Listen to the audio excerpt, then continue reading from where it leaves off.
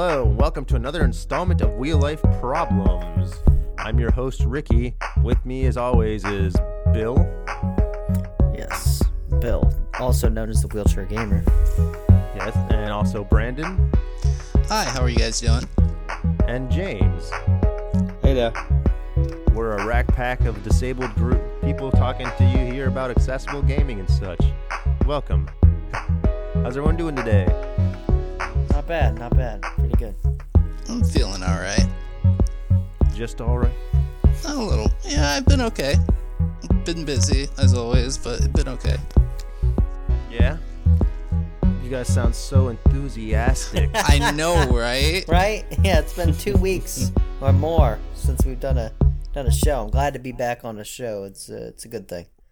I There we go. gotta That's remember how to enthusiasm. podcast. Yeah, I gotta remember how to do this thing. Right? Right.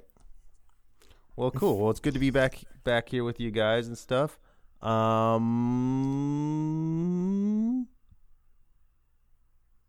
Crap. You're gonna have an awkward. See, there's one of those parts Handoff. you'll have to edit out, James, because I'm totally spacing today for some reason. I'm tempted just to leave this little bit in. Huh? I'm tempted to just leave this in. No, All I'll right. let it out. No worries. Do it. I Yeah. promise. It shows our humility, our human side. Yeah, the human side of real life problems. We're just like everyone else. We make mistakes too. We are but flesh and blood.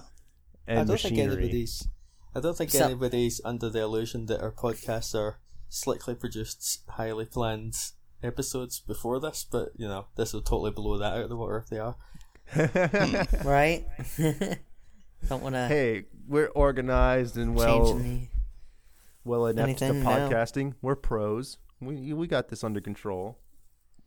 As best as we can. Yeah, as best as we can. It's we got handicaps, so bear with us.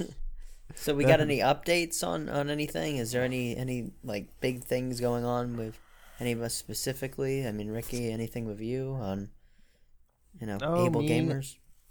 Nothing exciting to report for me. I'm just in school right now, and that's super exciting, right? Just taking a couple classes here at the local community college, but other than that, I've got nothing too exciting to report. How about you guys? Oh, man. Well, don't everybody start at once. Well- Oh, jeez. No, I've been working real hard on trying to get this, trying to get my community website up and running. We've got a stream team. Now we need a website to showcase everything that, not just the stream team is doing, but also, people who are coming out of the woodwork who want to write about disability, write about gaming, and write about the places where those two intersect. And I think that's pretty fantastic, if you ask me. That is fantastic. Yeah. Sounds So- pretty good. Yeah, I agree. Other than that, yeah, just been streaming. Playing. Let's see, what have I been playing that's new? I've been playing Atlas, actually. That's been interesting. What game is that? That is it's very similar to Ark, made by the same development studio, and it's like a high seas adventure type game with the real or with the open world and survival crafting, etc., etc. Is that So- what you would call man, I am just not. What do you call it? So a survival game? Yeah, Sort of thing? exactly. Survival RPG, maybe? I was thinking of more of a indie game. That's what I was trying to say. No, it's definitely not not an indie game, but Early development, but not indie. yeah, exactly. Um, But yeah, definitely been enjoying it. on a private server, so that's been useful. Yeah. We also been doing, you and I have been doing that collab stream of 7 Days to Die. That's been pretty awesome. I break ladders, but it's been pretty That's awesome. all right. That's definitely all right. What is 7 Days to Die? 7 Days to Die is another survival crafting game, but this one is more zombie apocalypse instead of pirates on the high seas. It almost has like a Fallout overtone with the fact you have workbenches and generators, but it's more open than that. It's more, it's more very open. It's like Minecraft, only Yeah. if Minecraft were prettier and had really tough zombies that run at night. Yeah. And then you get hordes every 7 nights. And so this is you guys are doing a co-op of this? Yeah, it's the server is PvE. Although I have seen PvP servers where people will fight each other for the best territory and everything like that. But I personally think it's best played as a PvE game where people work together to protect what they've built against the zombie apocalypse. Yeah. I think it's a solid game, but unfortunately, it's had a development hell. Just because they've had a lot of, from what I've heard, it sounds like they've had a lot of staff changes. One point there was less. There's been times where there's been more staff. 057 they've been kind of dealing with those 057 those things developers deal with that aren't necessarily considered one of the AAA titles that gets the full red carpet treatment, if you will, in terms of funding and staff. Right. Backspace. So But still good though. Cool. What's the part that really captivates you guys about that game? Personally, I like it because it is every single block that makes up this open world can be interacted with. So there are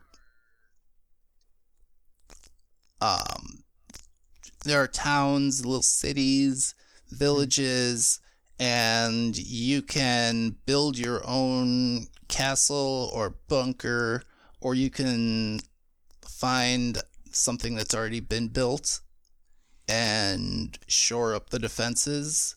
So you could live in a gas station with a fence around it, or you can build something entirely your own. And I also really enjoy the fact that it's got such a dedicated and vibrant modding community. Mm-hmm. So, so people will make everything from full overhauls of the game to simply making a building that they've designed that they can then add into the game itself, so that when it procedurally generates a map, it can choose from the game from the building that you yourself had designed in putting cities together, or just small villages, what have you. So and the maps to me, are huge. It's very customizable type of game that's also it has a lot of customizability going for it, almost as much, if not more, than say Minecraft, which is kind of the big thing for customizability. Right. I'd say it's a solid game. It also has a kind of smaller community in terms of streaming in the big scheme of things, because there's a lot of games that are much bigger, have much more of a view viewer count, so you're more likely to. What I've seen playing it is a lot of the guys that stream it are very open to raiding people. I've had numerous raids as a result of just simply playing the game and someone finding another person that plays the game that has a lower view count. So that's something that's kind of cool with these kind of smaller niche sort of games, is that you get to know kind of the people that are, streaming it and playing it, very easily. So I like that about it. Sounds fun. Let's see. Well, James, you said you've been playing a new game recently. Well, not just a new game, a new system recently, haven't you? Yeah, I got a Switch just around about the start of January, which I've been enjoying quite a lot actually. It seems like a fairly decent system. I've been playing a lot of Pokemon Let's Go and Super Smash Bros. Ultimate, which Pokemon's pretty good, but I'm not so keen on. There's control issues with it. So, like when you're playing it in portable mode, and you're using the D-pad, not a D-pad, well, the analog sticks and the buttons on either side of when the Joy-Cons are clipped onto the side of the little screen. It plays just like a regular, control pad controlled game, but then I have to play it on the small screen, which, being visually impaired, not very handy. So, if I want to play it. Is it easier for you to play handheld or on the TV screen? I kind of missed that. Oh, yeah. So I'm playing it handheld mostly because the controls are better, but it does mean that if I want to read anything, I have to have it like right up against my face, which isn't ideal. But if I was to play it on this big screen, put the Switch in the dock and see it on the television, it kind of forces motion controls onto me, which I don't really like very much. It forces you to play it with a single Joy-Con, where you control it with whatever analog stick is on that one and just press the buttons. But then when you're trying to catch a Pokemon, you have to swing it, sort of swing your Joy-Con to throw the Pokeball, which it's kind of cool, but it doesn't work for me as well as just pressing a button. And I mean, obviously there's like accessibility issues for that as well, for people that maybe have like motor function problems or whatever. But I've not found a way to switch it over to use the same controls in big screen mode as you would in portable mode. So I mean, that's kind of annoying. So would you say these are minor gripes, or are there any major gripes you've come across? Because if anyone's listened to one of our previous episodes, they may know that we kind of took Nintendo down a peg as far as accessibility previously. Oh yeah, I mean totally. I mean, I think in the past couple of episodes I've taken whatever opportunity I can to crap on Nintendo's record on accessibility recently. But yeah, I mean, I complain about it because they make very good games that I've enjoyed in the past, so I kind of want them to do better. And occasionally, like you see in Smash Brothers, there's a lot of customization you can do with the controls to sort of map them, map whatever sort of actions you want to whatever button and things like that. But it's not really consistent across all of their games at all. I mean, I was playing Mario Kart 8, which is, it's really good, but again, you can't customize the controls, which I would have liked, because I get quite a sore thumb from holding down the acceleration button on the Joy-Con. It's the A button on it, and it just it becomes makes my thumb really sore and uncomfortable. So if you use it in the portable mode, I've noticed that. Yeah. So either you guys have that connector that will let you use GameCube controllers for your Switch? Mm-hmm. Do you think that would help you, James, at all? Maybe. I mean, it's I've got GameCube controllers at home, so maybe it's something I'd look into. But unless it actually lets me change the button mapping, then I might still end up having the same problems.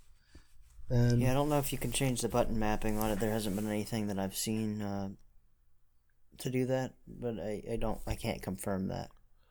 I mean, my only experience with this is I have a friend of mine. He's got a Nintendo Switch and he's got the GameCube converter controllers, and I've seen him remap the entire GameCube controller for our Smash Brothers at least. So then you can. Yeah, so I know that there at least is possible, but that's as far as my knowledge That's extends. impressive. That's Justin, right? Yeah. Yeah, Yes. yeah, yeah. Smash has got really extensive button remapping options, which is compared to the other games that they don't have any. It's quite surprising. Yeah, Justin claims he's not good at the game. I go over to Ricky's house. He's like, "Oh yeah, I'm not that good." Man, he wiped my butt all over the floor with and he's just like smiling, like he's like, "No, man, I'm not good at this." Like he just always does that. He always does that to everybody he plays against. Oh, yeah. He'll kill you in Smash. He was like really good. I'm not good, but hey, at least it's humorous when I try, right? Mm-hmm. So as far as like, since you're visually impaired, are there like any improvements that like if for some reason some guy in Nintendo right now are listening and be like, like anything you could immediately think of that you would wish were more improved to better suit your disability? Well, yeah. I mean, it'd be nice if it had the sort of functions that the Microsoft or PlayStation games consoles have.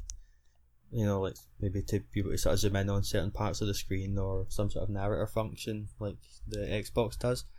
But one thing I've kind of noticed about it is that I think, well, just to go back a wee bit, the first time I played the Switch would have been before Christmas when I tried my brother's one. I was playing Fortnite on it in a team of mostly visually impaired people. We had a squad of 4 with only one fully sighted person, which was cool. And I didn't really play it. I did the worst out of the lot of us for sure. But I was playing on the Switch on portable mode, and I noticed that the UI for the portable mode version of Fortnite on the Switch was basically exactly the same as you would see on the PlayStation or on the Switch on the big screen. And that, they didn't really bother to sort of resize or rescale any of the UI elements for play on a relatively small screen. And it makes me wonder, like, are developers making their Switch games for the big screen? In which case, if they when they switch to portable, then the UI elements are probably going to be quite small. Or are they making them portable first, so that when you put it onto the big screen, the UI elements are maybe bigger than they would be normally? So it's an interesting system for that point of view. As somebody that played a lot of, I really enjoyed like the PSP and the sort of 3DS and DS systems despite my sight loss. I'd like to see how the developers are sort of working with both the small and the large screens. Because I'd like to see them make their UIs for the small screen first, and then just have them be really big and kind of overblown on the big screen, rather than doing it the other way around as I saw in Fortnite. All right. Well, let's hope someone on Nintendo is listening to that. So in general, like I haven't actually played Fortnite, but I have to wonder, like, did you like actually genuinely enjoy your experience playing that game with like a visual disability? At first, not really, but it was mostly because I was kind of dropped into the deep end playing with my little brother, who my brother has similar sight loss to what I do, and so does his visually impaired friend. Has worse sight than either of us, but both of them, they're Fortnite monsters. You wouldn't know that they have sight loss for the amount of wins that they have and squads and stuff. They do really quite well. I mean, I was definitely the weak link, but it was mostly because I'd never really played it before, and I was playing it on the Switch on portable, so it was kind of like lower frame rate, small screen, and no experience of the game compared to data. But I mean, for people with worse sight than myself, I would at least maybe they should try it, because it's at least free to try, and it's really easy to just get into a game, run around, get a few, you might not get any kills. I very rarely get any kills. But it's enjoyable nonetheless. Yeah, I'd always chalked games like that under like just something that under like not playable. Just I don't personally like it. Why is that? Fortnite or Battle Royale in general? Fortnite specifically. It just, I don't know. It just annoys. It's an annoying game to me for some reason. I don't know. I prefer PUBG, I guess. Now, what makes you choose one over the other? I don't like building. And that's the main difference between Fortnite and PUBG? Is that Well, building aspect? Graphic. There's graphics to it. One of the other things is that I don't know in terms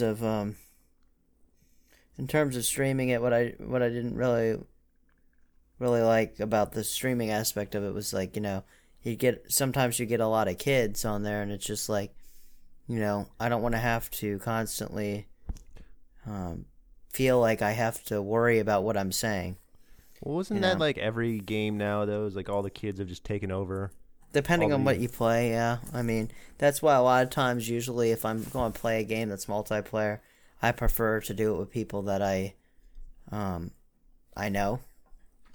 Yeah. I tend to avoid the military style shooters games specifically because it tends to attract a younger audience, and by younger audience you mean a bunch of kids saying who they just fucked your mom, right? Right. Exactly. And I'm just like, I don't know, maybe I'm just too old for that. But yeah, I can't take it. Yeah. I totally understand that. It's funny how that evolves, because I remember, back when I was younger, I was totally that annoying kid playing games with people. But, I mean, that's also what was towards the beginning of the birth of online play, like Halo and stuff like that. Like, it was all just kids, and rarely adults. And now, but all those kids that grew up, and now they're having to, feel, what's it called? Karma, I guess, Yeah, I think we probably deserve it. Right, because, I mean, we were all those annoying kids at the same time, just saying. Yeah, right. Screaming in people's ears, calling each other foul names, and making innuendos at their moms and stuff. And, like I said, I'm definitely guilty of it. Oh, yeah. Couldn't tell me nothing. Mm-hmm. Exactly. So there was kind of something cool that I came across the other day. I was going to kind of bring up. It isn't so much about accessibility, but I figured, there are going to be some streamers watching this. There's a really good resource out there that I would recommend checking out called Twitch Strike. And the cool thing about this resource is that it will show you, basically, unlike on the Twitch website, where they're looking at their ratio is completely different from what this website does, which is where this looks at the amount of viewers to game as opposed to games to viewers, if that makes sense. Like, meaning, like, it's looking at the viewer pool and looking at the ratio of, the fact that, hey, it's got this percentage of people, there's this many channels, but there's these many viewers. So the likelihood of you being seen might be better. And it'll just give you a gauge of, like, when might be a good time to stream a game. Just to, especially if you're new to it, it's just something fun to kind of look at, just to kind of see. Just figured it was something worth kind of giving a little blurb about real quick, because, what was that called again? It's called Twitch Strike. Twitch Strike. Okay.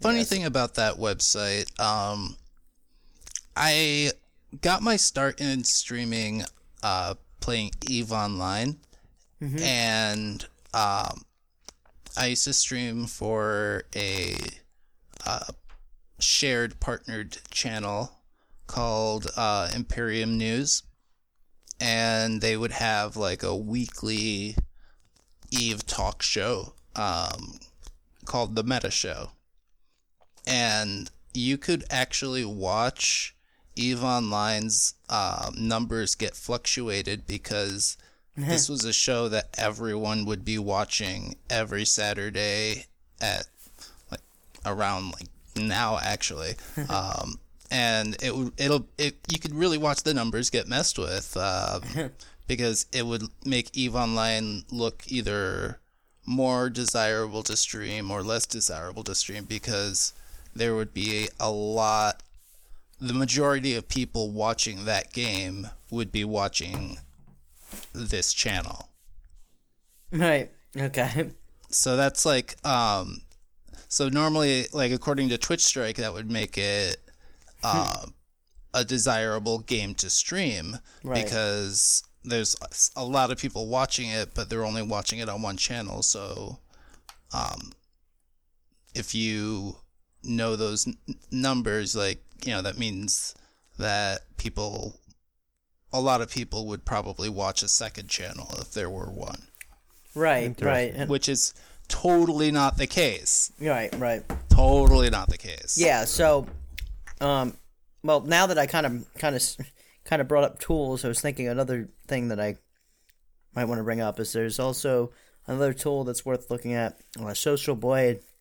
It's a really good idea of kind of giving you a gauge on, you know, where you're at now and where you could be, you know, like maybe a year from now, 2 years from now, a month from now, based on the current statistics that you have produced from your Twitch page.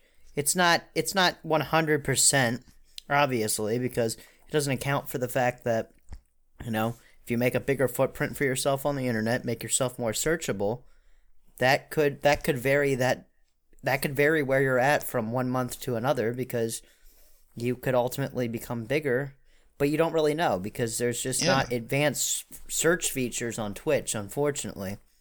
So it's very, very, very basic compared to something like YouTube. So those are like two tools for people to kind of look at. So that's Twitch Strike and Social Blade. Check them out. You know, play with them, see if they give you some sort of benefit. All to get a bigger footprint or a bigger tire mark. Yeah, bigger tire mark, you know, whatever it is. But I would say stay genuine. Always stay genuine. That's my other big blurb for streamers, is that people can see through the fake stuff. Right. All right, well, I had a question I wanted to ask. Of course, this is mainly directed at you, James. You mentioned earlier that you're working on another audio game jams. Kind of, yeah. I suppose by the time this podcast goes live, I'll have launched a website and all that. It's kind of still in the cooking stage right now. But yeah, it's basically Audio Game Jam takes place in October, so I've got some time to fill between now and then. And I thought, well, Global Accessibility Awareness Day, that's in May.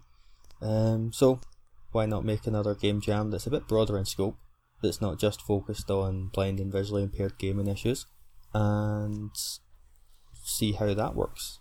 Maybe try and get some more community people in to help out, to cover the areas that I don't know about with regards to accessibility, which, I mean, that's probably most areas, honestly. So, like, even within the sort of blind and visually impaired gaming sphere, I can already talk to, like, being sort of low vision, and even then it's relatively so. So you're just trying to capture a bigger audience for it, basically, for the awareness day? Kind of, yeah. So the game jam is scheduled to run during the week immediately before Global Accessibility Awareness Day. So that on Global Accessibility Awareness Day, I'm just going to say GAD. On GAD, the games will be ready to show, and I can promote them and sort of tie it in with all of the other sort of promotional things that different various companies and organisations will be doing at the time as well. So just for those of you sort of listening that maybe don't know what Global Accessibility Awareness Day is, it is basically what it says in the name. It's a day to promote accessibility issues generally, but it's also was last year the day that Microsoft chose to officially launch their Xbox Adaptive Controller. So it's really? Yeah. So it's fairly significant in the accessible tech scene as a day for just like making big accessibility announcements. So that's why I'm kind of trying to jump on that too. That's a great idea. So I'm yeah, so it's still largely in the planning phase. There's like 5 major areas that I'm hoping to cover with it. So obviously, and for me, you've got like sight loss issues. So you make a game. One of the challenges would be to make a game that's playable without sight, similar to Audio Game Jam. But then you've got the 4 other sort of challenges, where there's one focused around hearing loss and deafness, one focused around cognitive impairments. What are the other 2? Mobility. Yeah, like sort of mobility, motor function. So maybe make a game that's playable with 1 button, something like that. As I say, the challenges haven't yet been decided. And what's the last one? I'm trying to remember no, it's speech. Yes, that's the last one. I've tried to remember because I've done all the sort of branding for it over the past week, and it was just me spending time thinking like, so how can I represent motor function or cognitive impairment by just an icon, and trying to think of something that is recognizable, understandable, but not too sort of cliche or even offensive, So right. So stuff like that. That's awesome. Yeah, you definitely have to let us aware of when the website for that is up and is more of a finished state, so we can let people know about that and spread the word for that, because that sounds a really good idea. I think I could probably let people know the Twitter account for it. It's at VG Accessible. So yeah, if you want any news or updates on how the jam is coming along, just follow that and it will keep you up to date. Cool. We can put that into the description of the episode too, so people will know of where to find that Twitter account. Yeah, sure. Awesome. Yeah, we also got we have a Twitter now and a logo, guys, so that's cool. Oh yeah, that's also something that we Wheel Life Problems is equipped with a cool, badass new logo, and you can also follow our Twitter at Wheel Problems. Or is it Problems Wheel? I think it's Problems Wheel. Problems Wheel. Yeah, because that's what it let me put. Yeah. All right. Follow us. That's how new it is. It's so new. We barely knew what the name of it. Follow us at Problems Wheel on Twitter. But I guess other than that, anything else anyone else wants to add, or you guys willing to start wrapping it up here? Up to you guys. I think we've covered most topics for the past couple weeks. How about anything you guys are particularly excited about for coming up in the next couple of weeks regarding accessibility or video games and accessibility? Kind of curious about this Anthem, like what that's all about.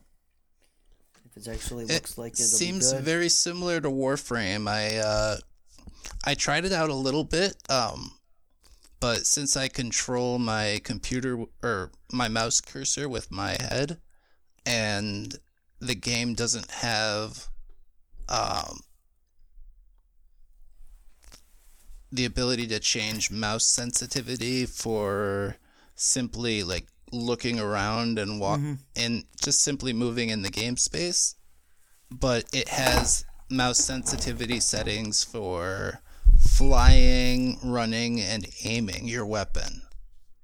So I'm really confused, but hopefully I'll hear a bit more from EA's accessibility lead, because I tweeted at her last night, or not. Yeah, no, it was last night. I'm like, hey, what's going on with your Anthem game? And hopefully I'll get a response. Is EA good on their accessibility side? Because correct me if I'm wrong, doesn't EA kind of have like a bad rap right now for being one of those people that are just trying to gold dig money out of everyone? Yeah, for microtransactions. Yeah, I know they're taking the whole situation. or I'm sorry, the whole like concept of microtransactions very seriously, and making sure that they don't screw that up.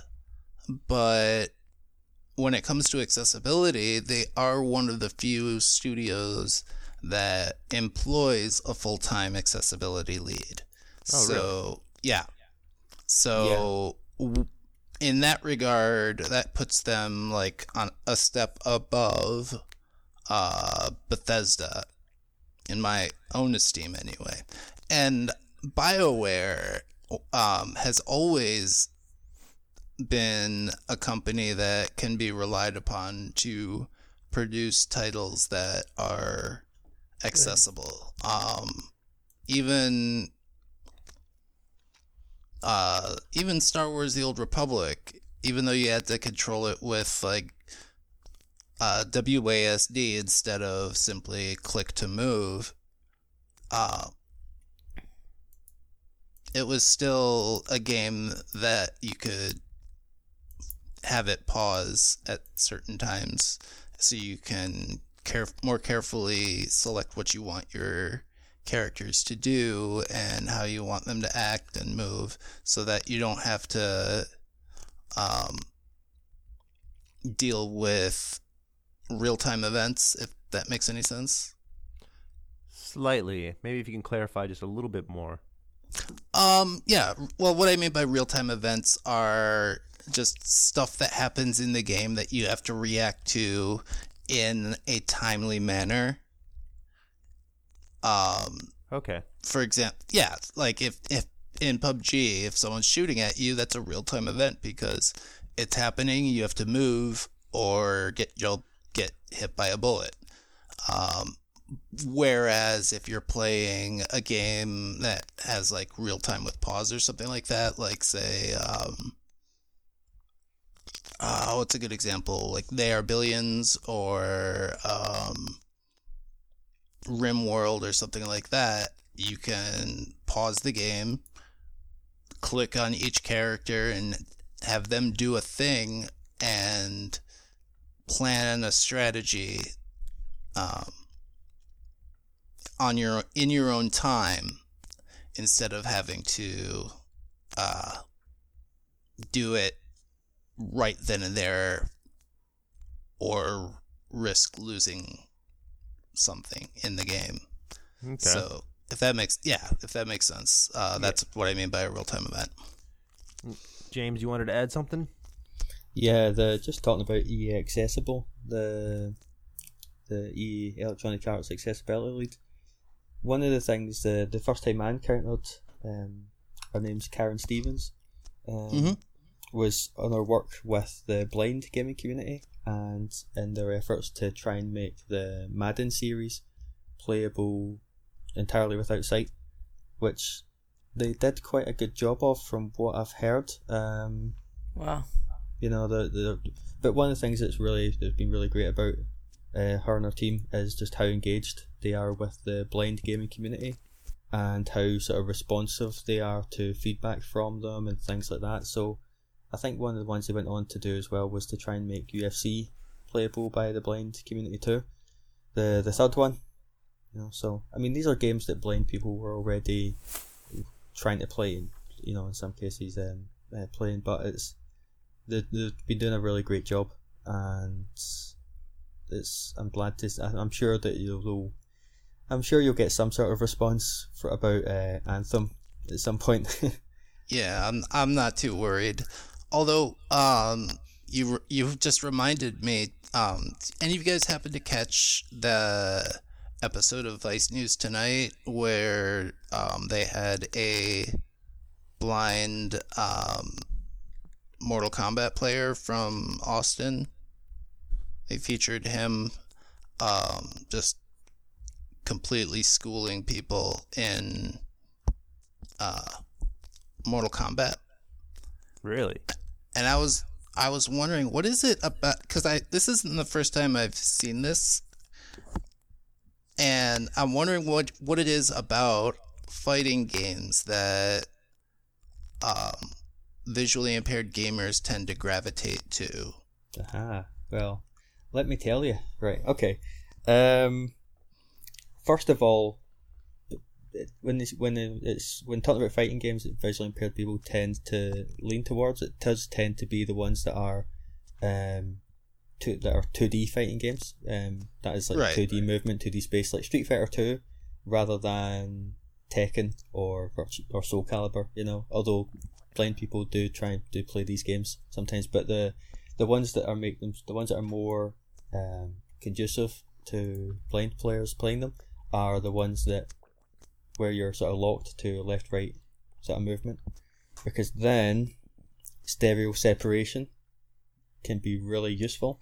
So for identifying where you are on the screen relative to the environment and to the other player, and that way they can blind players can get a sense of the state of play, as it were, in the same way, using sounds in the same way that a sighted player would with just by looking at the screen. So because of that, there's some fairly high profile blind gamers playing things like not just Mortal Kombat but also Injustice 1 and 2. They're quite popular, although they're made by the same studio as Mortal Kombat, so the same sort of features, the same accessibility features carry over. I think as well they've been quite responsive to the blind gaming community, and at some point, maybe, I'm not sure if I'm wrong on this, but they added in sort of audio cues for when in Mortal Kombat and Injustice your character moves near an interactable object, it will maybe make a little noise so that you know when you can actually use items and things like that. So it sounds like this would be something beneficial to play while wearing headphones if you're visually impaired. Oh yeah, essential. Probably yeah. You would probably find it quite difficult without headphones, honestly. And another fighting game that's quite good for that for blind players is Killer Instinct, the recent one that came out of I think it was an Xbox One launch game, but and recently out on PC through the Windows Store and Steam. But that's kind of similar in that the audio for it is like each audio effect in the game is unique, and through if you learn the audio cues for each character's moves and things like that, and in combination with the sort of stereo separation of the what's it called, binaural audio. So it's like each your left and right headphones, your left and right speakers are receiving audio independently or something. I don't know how it works. It might just be stereo, a fancy word for stereo sound. That's incredible. Yeah. But Killer Instinct is another one that's quite popular with blind gamers because it works that way too. I never really thought about that. Yeah, I totally learned a thing today. In fact, what I'll do is there's an article on Gamasutra about Killer Instinct that breaks all the audio for it and how blind players play the game through audio right down. So I'll probably stick that in the podcast description because it's a big read, but it's gives you all the details. It's quite good. That's fascinating, actually. So I guess like if you really wanted to mess with someone playing with those games, if you switch to from stereo to mono, that would totally throw off everything, wouldn't it? Oh yeah, they'd be totally stuffed. What I should say, if you want to see footage of people, I don't know who the person was on the Vice News, but look for someone called Brandon Cole. He does regular streams of Killer Instinct and sometimes Injustice, but I think recently it's been more Killer Instinct stuff. And there's a player called Sightless Gamer or Sightless Combat. Yeah. So he does a lot of not Injustice, Killer Instinct stuff, or at least that was the last thing I saw him playing. And so maybe that was a while ago. That was during the summer. So yeah, they're both quite. They're probably the highest profile people I can think of online that are blind and streaming those games. That's pretty wild.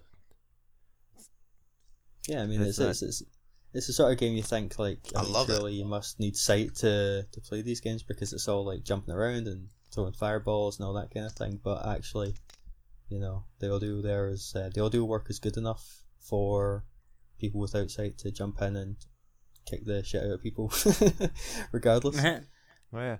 Now I'm wondering if it started off as like someone just working on sound design for these games, like had that in mind, or I'm wondering if like, you know, someone visually impaired stumbled onto this world, and then the people that were sound designing were like, oh, we might have something here that we should work on more. Like, I'm wondering which came first, you know, the chicken or the egg.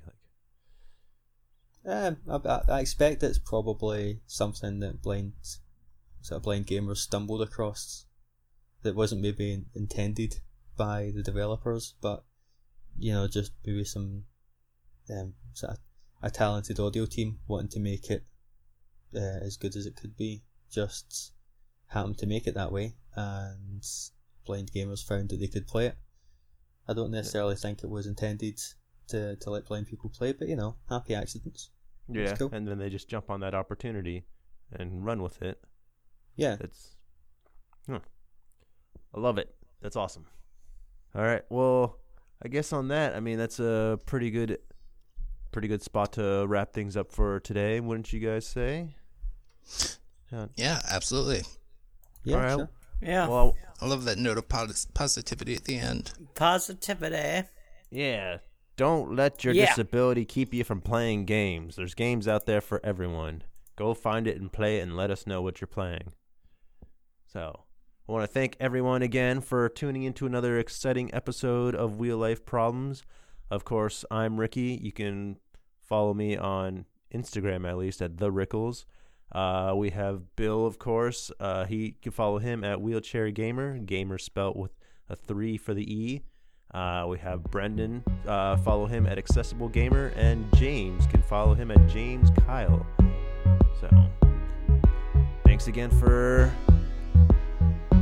everything, guys. Bye, everybody. See you guys next time.